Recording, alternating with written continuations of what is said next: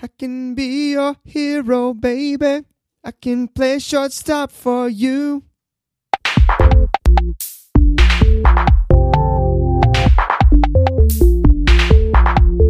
Inapprops. Hang on, we're recording now? Yeah. Stand by. But I can trim this off. Stand by one. Welcome to Baseball Tangents. I'm Jeff Hayward. And I'm Kyle Lewis. How's it going, Jeff Hayward? It's going well, man. How are you? I'm doing great. I'm pretty excited because I've got some good things to talk about. Talk about it. Talk about that recent thing. Recent things. Okay, today, the Reds are playing the Cubs in spring. The Reds are playing the Cubs in spring training today. Mm-hmm. And Anthony Rizzo and Chris Bryant are mic'd up, and MLB Network is listening to what they're saying and broadcasting some of it more or less live. It's risky. It is. And Anthony Rizzo came up to bat, and at one point he's just talking a little bit to the but he's talking to the catcher, and then right before he gets ready to swing, he says, "Somebody start banging for me." And it's going to be fun. Some of the trolling of the Astros. And so that's fun. But what I'd really rather talk about is Trevor Bauer. No, hang on a second. Sorry, we gotta stop for a second. How often are these guys mic'd up? This is exactly what I want out of baseball. In football, every play, like, they've got microphones all over the field, right? And you can hear what these guys are saying. You can hear the hits. You can hear all sorts of stuff. And then they do the replays, the NFL replays, and you like watch the drama of the NFL. And you watch these guys hype each other up, break each other down. I want that in Major League Baseball. Is that what this is? Sort of. Is this new? It's not new, but it's being done even more. Major League Baseball has dabbled with this a little bit with managers and with people in All-Star games and in preseason in the spring training. And so they're doing this just more, and players are more interested in it because the MLB is doing a better job of making sure that if they say something stupid, it doesn't go out, and they have people who are watching it, basically, and so people don't look dumb. Okay. All this said, it's pretty fun, and when players like Anthony Rizzo and Chris Bryant, who I think of as fun players, and they're young and they're players that are very interesting. They're very good. They're good hitters. They're fun guys to have this. Does the ump like care about any of this banter? I mean, that banter is kind of very direct. I think that the umps are fascinated by it, or they're entertained by it, but it doesn't really matter. They don't care. They're like, whatever, just play the game. I mean, don't get into a fight. They're a part of it, but I think this is a lot of friendly. Or they like laughing at it. It's like, does the ump chuckle at that joke? I don't know. Start banging the drums, or start banging the trash can, whatever he said. What did he say? Somebody start banging for me. Yeah, okay. Yeah. I think it's some good heckling, and as baseball is a sport and entertainment, there's something to be said for that. Now, the other piece here is that the Trevor Bauer, who is a pitcher for the Reds, was pitching today, and he was trying something kind of fascinating. And basically, he was doing a glove flip before he would throw a pitch, with the idea that he is purposefully telling the batters what pitch is coming. Okay. So the Cubbies started to figure out a little bit what he was trying to do. He didn't say like, "Hey, a fastball is coming," but he did a very deliberate glove flip move, and then he would throw a fastball. Okay. I think at least one of them got hit hard, maybe got hit out, but he was still getting guys. Okay. And it is definitely helpful to know what pitch is coming, but I think Trevor Bauer is just kind of putting on a farcical show with the idea that a good pitcher, even if the players know, he's going to do a pretty good job, but he's going to get hit. But he's just getting around all the sign stealing. He says, "Don't even try to sign steal. I'll just give it to you." Yeah, I'll just tell you what the pitch is, which is a classic Trevor Bauer troll move. And for me, I love Trevor Bauer. I think he's great, and I think it's delightful. I don't think he'll do this in the regular season, but Trevor Bauer is also one who he said, like, some of these guys who are getting crazy spin rate on balls, he's like, they have to be using a substance, and he is done his own studies outside of actual games where he's tried using pine tar and sunscreen, all sorts of things. And he's shown that with the Rapsodo and the pitch tracking, he's shown that you can get incredible spin on a ball if you are using a sticky substance like pine tar, and if you know how to use it, and you're purposely throwing, your sliders, your curve balls, and you can just get crazy spin.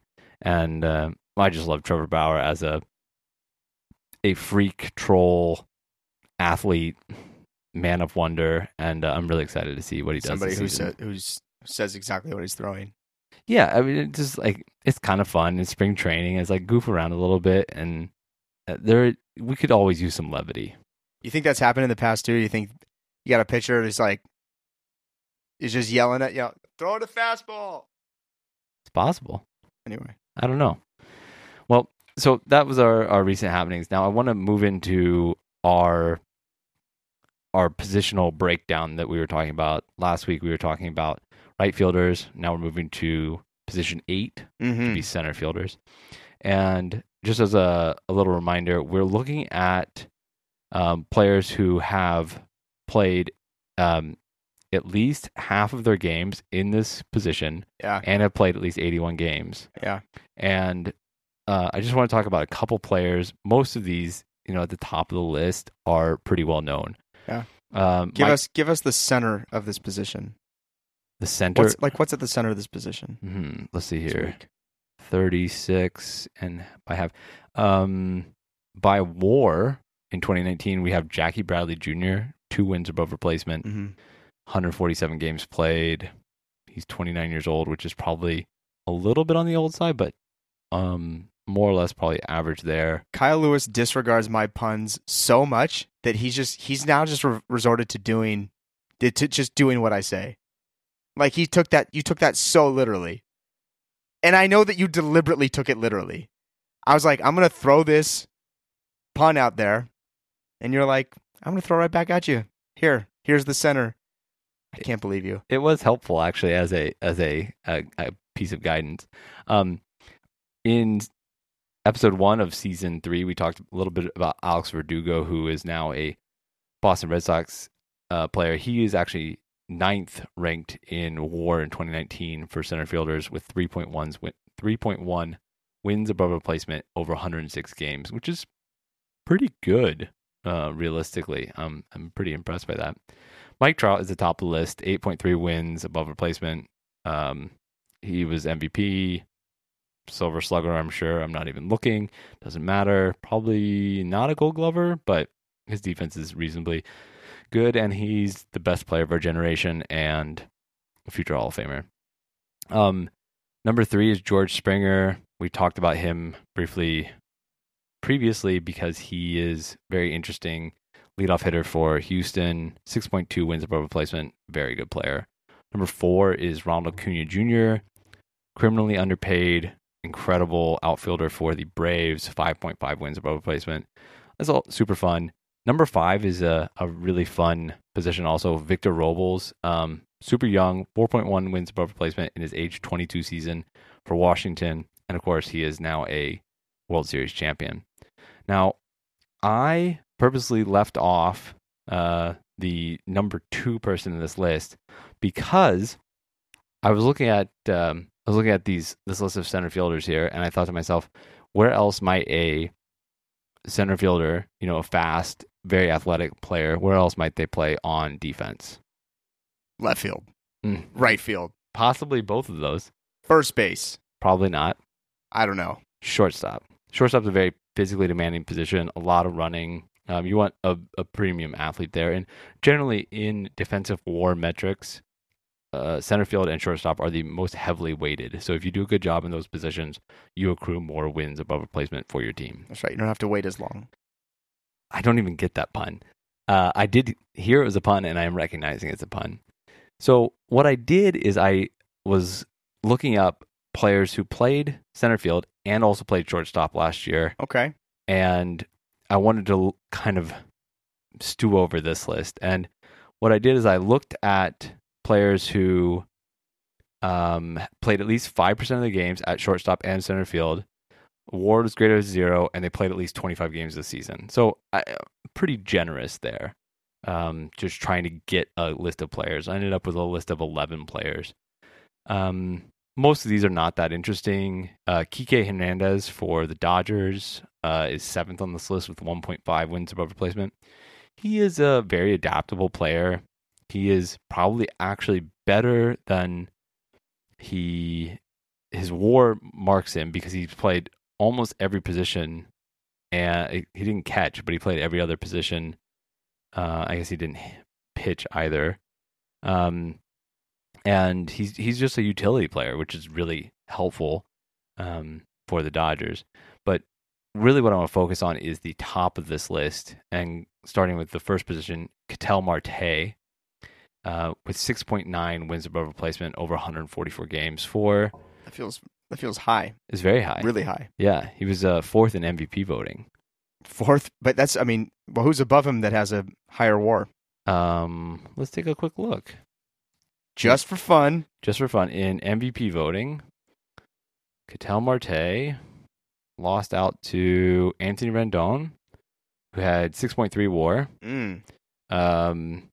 Christian Yelich, who had 7.1 WAR, and Cody Bellinger, who had 9.0 WAR. A significant difference. Yeah, I mean, but he's in the ballpark with Yelich and Rendon. Oh, I see what you did there. Ketel Marte had easily his best season of his career last year. He previously had a 3.3 win season for Arizona the year before, and the year before that 1.1. His first year in Seattle, he had 2.3 wins over 57 games. So at that rate, he was tracking to have a season in the ballpark of his 2019 season, but only 57 games, like I said. So coming back to this list, Ketel Marte leads the list. Scott Kingery is 2nd in this list, and then Chris Taylor, another guy for the Dodgers, another solid utility player who's probably underpaid once again, is 3rd in the list. And I want to just go over some facts here about Ketel Marte. 96 games played in center field last year, 83 at second base, and 11 at shortstop. If you put those numbers together, you realize he moved around quite a bit as the games went on. He did start the majority of his games at center field, but not too far behind at second base. Now, 11 games at shortstop, not that much, but it does account for 5% of his games, so it passes the metric. Now, he was worth 0.9 D-WAR, so almost one full win above replacement defensively. And as we talked about last week, that's actually quite high. That's reasonably high, but for a center fielder and someone playing middle infield, he also has opportunities to accrue more WAR. Okay, fair enough. Defensively, fair enough. But he had a total of 6.9 WAR because he had an incredible hitting season. He hit 329 with 32 home runs, which is supremely good from defensive heavy positions like shortstop, second base, and center field. And he had a 149 OPS plus, which is OPS weighted to the league, and the average player is 100. So 149 means that he's 49 percentage points better than the average player in the NL last year. Dang. Yeah, that's pretty good. Just for fun, Scott Kingery in comparison, 65 games in center field, so 2/3 as many games as Ketel Marte played. 18 games at shortstop and 41 at third base. He collected 1.2 D-WAR and 3 total wins above replacement. Very good player. Yeah. For the Phillies. Very good player. Not nearly as valuable as Ketel Marte, but Ketel Marte had a exceptional season. 4th in MVP voting. Yeah, of course. Scott Kingery hit 258 with 19 homers, which is still pretty good, but not exceptional. And he was actually 100 OPS plus.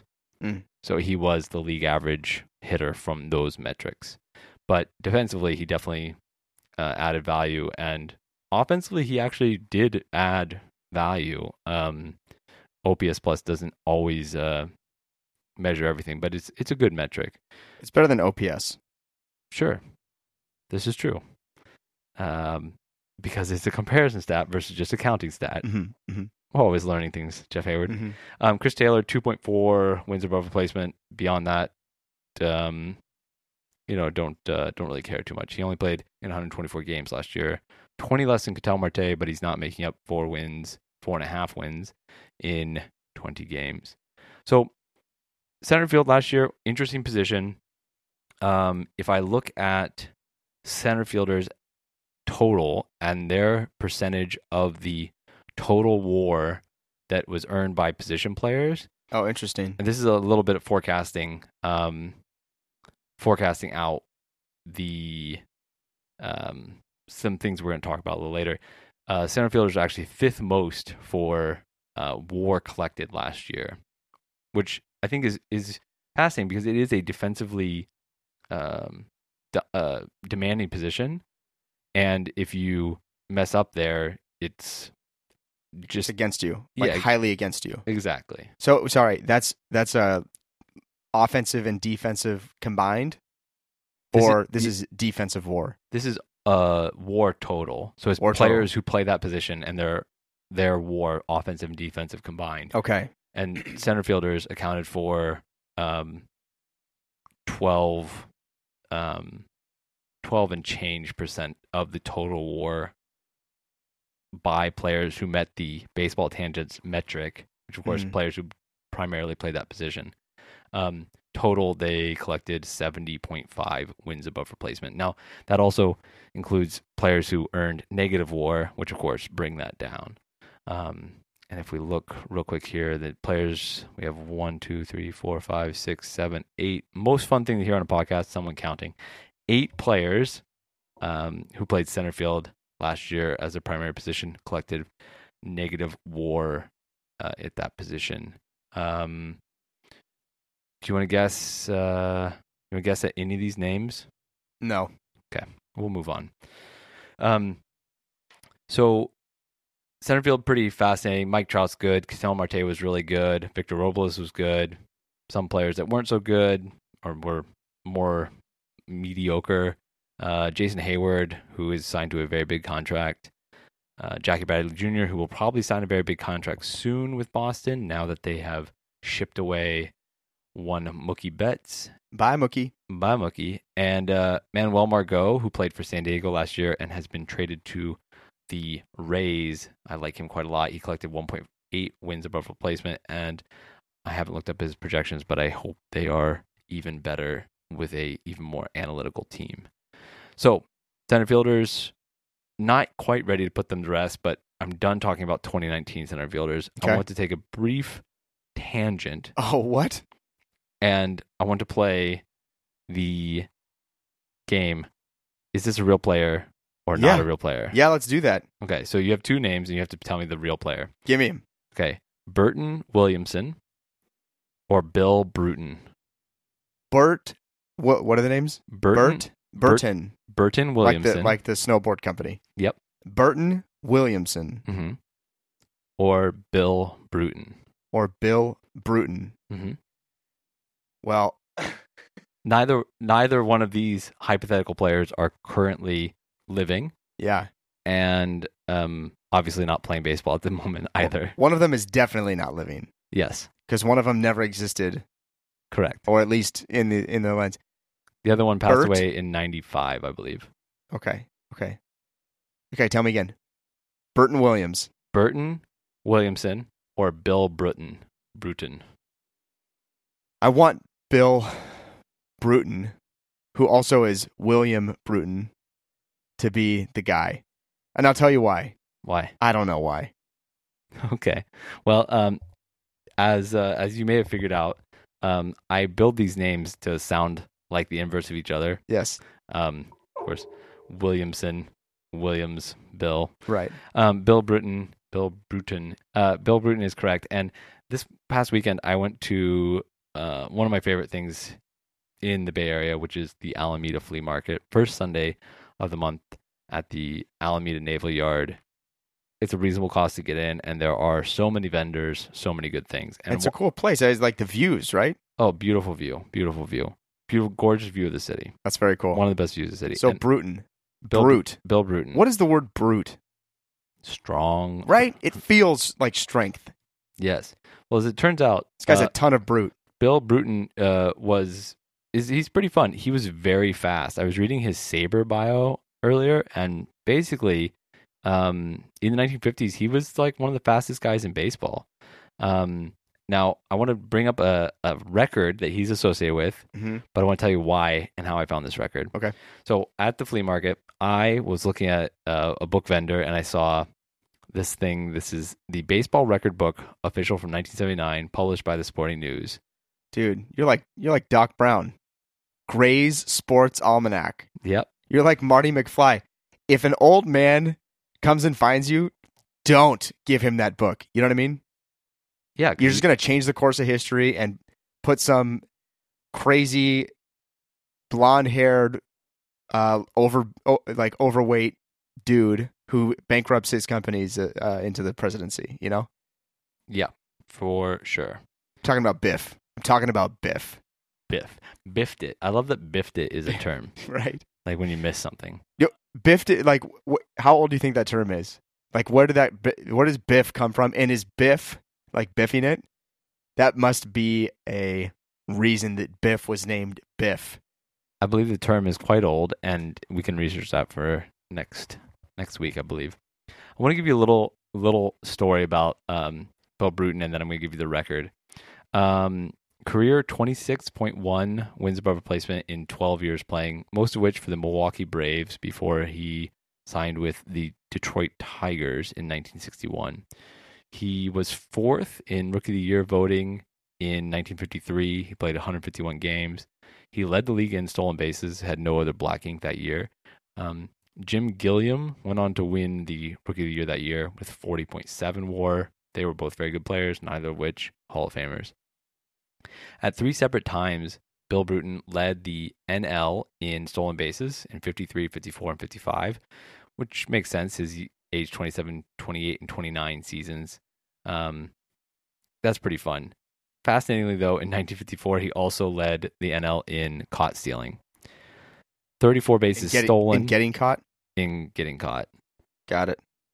Other fascinating things about Bill Bruton is that he, at three separate times, led the NL in errors committed as a center fielder in 55, 56, and 62. So he had two lines of black ink in 1955. Actually, three. He led the league in at-bats also. 636 at-bats, 25 stolen bases, and 14 errors as a center fielder. He was pretty much a bad... well, that's the thing. He committed a lot of errors as a center fielder. But if he's got that black ink... Yeah, and in 61 and 62, he also led the AL in putouts as a center fielder. So he played quite a bit. And was helpful to his team. And center fielders never put out. Jeff Hayward. This is a family program. I'm talking about. I don't know what you think I'm talking about. Okay. Well, what I want to go over here is that in this book I have of records, I found a record about a center fielder, Bill Bruton, and on June 24th, 1962, he recorded what I believe to still be a record, which is the longest game with no chances offered, which means that he had no chances to participate as a defensive player. Interesting. How often does that happen? I don't think it happens that often outright, but here's the really remarkable thing. In one game, he played 22 innings of center field and never once had a chance to field the ball. That means he's got a great record, right? I mean, I think that record is going to stand for a long time. I have not been able to figure out how to look this record up because it is such an obscure record. How is that possible? I mean, how is it that nobody hits to center field, or is it that his left and right fielders are just they're in? Like, are they constantly playing? It could have been a game that was played in like moderate rain, and so most balls all were in the infield. I actually started to look up this game. And if you'll permit me to take just a moment here, I will pull that up. And yes, do it.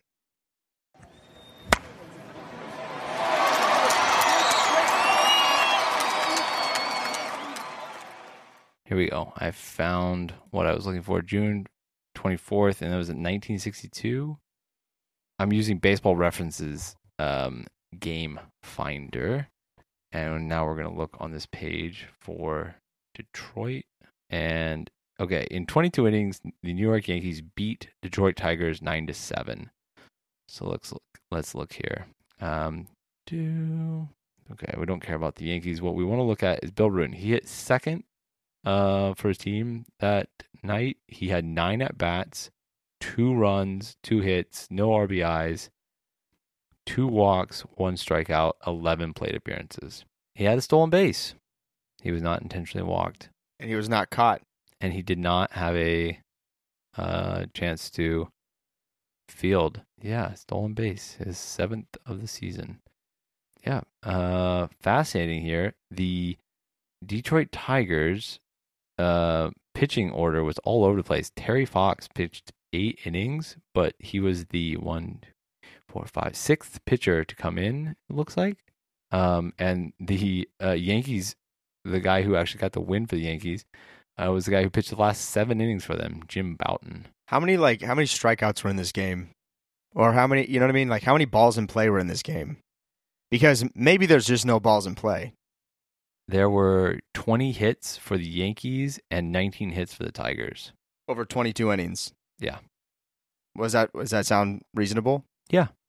Like a normal game would be like that. So this is actually a hit Brady. Yeah. This is a normal game. It's just a fluke that no balls went to center field. Yep. Pretty much. How about that? Yeah, it's pretty wild. So, I think that record will stand for a while. That record's from the 50s? That record's from 62. 62, and it stood this long. I mean, how many games a year on average go to 22 innings? Like less than 1, right? I would say probably around a year away from 1. Yeah. We can look that up for our next podcast. And no hit can go to one position. Yeah, I think if you were taking the Vegas odds on this, you would bet that every player would get a ball versus a game where any player doesn't get a ball for an entire 9-inning game even. Right. Jeff Hayward. Hit me. Would you like to play the game? Yes, I want to play this game. Okay. What you got for me? I'm looking at Fangraphs.com. This is a little bit different. Usually I'm looking at just MLB.com and looking at the rosters, the depth charts from there. But this is Fangraphs.com, and this is the projected go-to starting lineup versus right-handed pitchers. You feel me? Yeah, which team are we talking about? Well, I'm going to tell you. Okay. Now, this is the game we're playing. Correct.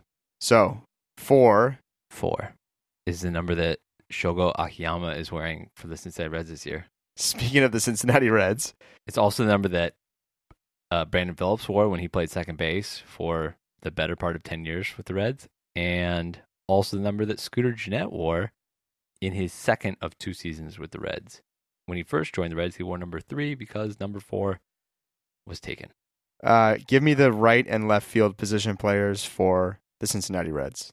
Okay, so the Reds outfield projections are possibly up in the air. Right field, Castellanos. Left field, maybe Shogo Akiyama, maybe Jesse Winker. There it is. You named the entire projected starting lineup outfielders. Scott Schebler's also in the mix, and Nick Senzel, when he comes back from injury, will probably be the center fielder, which probably will push Shogo to left and Castellanos to right. Okay. Let's go tap the Rockies. Sure. Shortstop for Colorado Rockies. Shortstop? Yes. Trevor Story. Boom. What a story it is. It looks like they're going to, in the Baseball Reference season preview pod, a reporter for the Rockies, whose name I have forgotten, was saying that hypothetically, if the Rockies trade away Nolan Arenado, which I don't think they should do, but they might, that they might try to build their franchise up around Trevor Story. I like Trevor Story. I don't like him as much as Nolan. They should keep Nolan. Okay, now for the Colorado Rockies, the first baseman. Okay, so first base for the Rockies has been and probably will continue to be up in the air. Yeah. 2 years ago, they brought in Ian Desmond. I think it was 2 years ago. They brought in Ian Desmond, who had been an outfielder, had even been a center fielder in Texas, and they had him play first base. And it's like, what is going on? Ian Desmond stopped really hitting and stopped playing good defense anywhere. Mm-hmm. And so they've moved him around. And then last year, the former national Daniel Murphy was brought in. That's right. And I believe he is currently slated as the first baseman, even though he played second base for both the Mets and the Nationals. Yeah. And You're on on. the Mets team that lost the World Series. These are all facts. This is brilliant. Projected starter. Okay. Projected WAR for Daniel Murphy. I don't know if you have that in front of you, but just wild guess, projected WAR for Daniel Murphy, 1.5. You know what? I don't have that in front of me, and I'm going to tell you that that is completely 100% accurate. Okay, I'm looking it up. Daniel Murphy. Let's see here. Projections. Why do I not have projections? I have hits. Projected WAR. Is that not something that Baseball Reference has? Heaven knows. Signed a 2-year, $24 million contract through 2020 with the Rockies with a 21 mutual option. He is, 34, coming up on 35 years old. He'll be 35 on April the 1st. More or less the opening day. Cool. All right. You ready for the last team? Yes.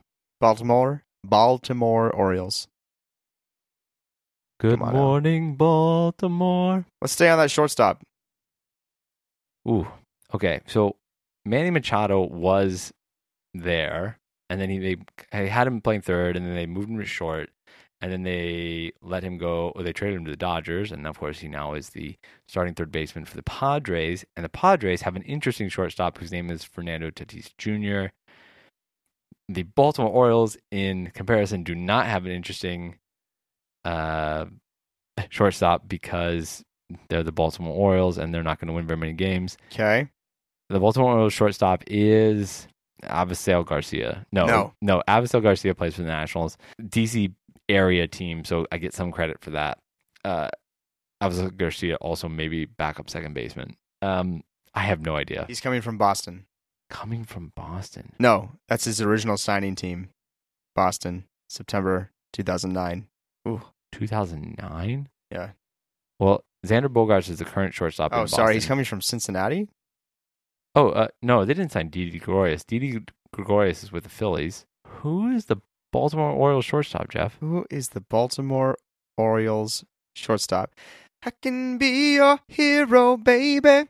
I can play shortstop for you. I don't know. I'm giving up. Jose Iglesias. Oh, I didn't realize they signed him. Yeah, he played with the Reds last year. He's bounced around a lot. I think of him as a Detroit Tiger for most of his time. Although, yeah, that's reasonably correct. He played a total of 100 and some games for Boston. Let's see here. 98. My math was close.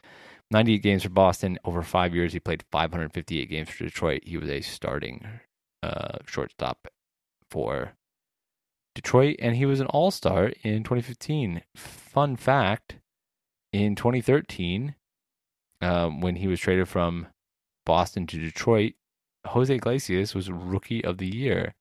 He lost out on the Rookie of the Year vote to Will Myers, who is signed to the Padres, and the Padres are constantly shopping because he's kind of been a bust. Interesting. 2.2 wins above replacement in his rookie year. Last year, negative 0.3. Total WAR for Will Myers, 9.7. I would take Jose Iglesias over Will Myers, and neither player is great. Cool. There it is. Well, 2 out of 3 ain't bad. That's right. 2 out of 3 ain't bad. And, I gave you some curveballs, so. If we could win 2 out of 3 as a the Jeff and Kyle baseball team, we'd be the best baseball team in the history of baseball. That's right. In the history of baseball. In the recent history, at least. Okay, fair enough. There we go. It's been good. It's been wild. This is the most jankety cable there ever was. Okay, come on. What is the intro? welcome to Baseball Tangents. I'm Jeff Hayward. And then I say, I'm Kyle Lewis. And then you say, how's it going? And I say, it's going great. Okay, ready? Wait, are you ready? Sure, I don't know. We'll figure it out.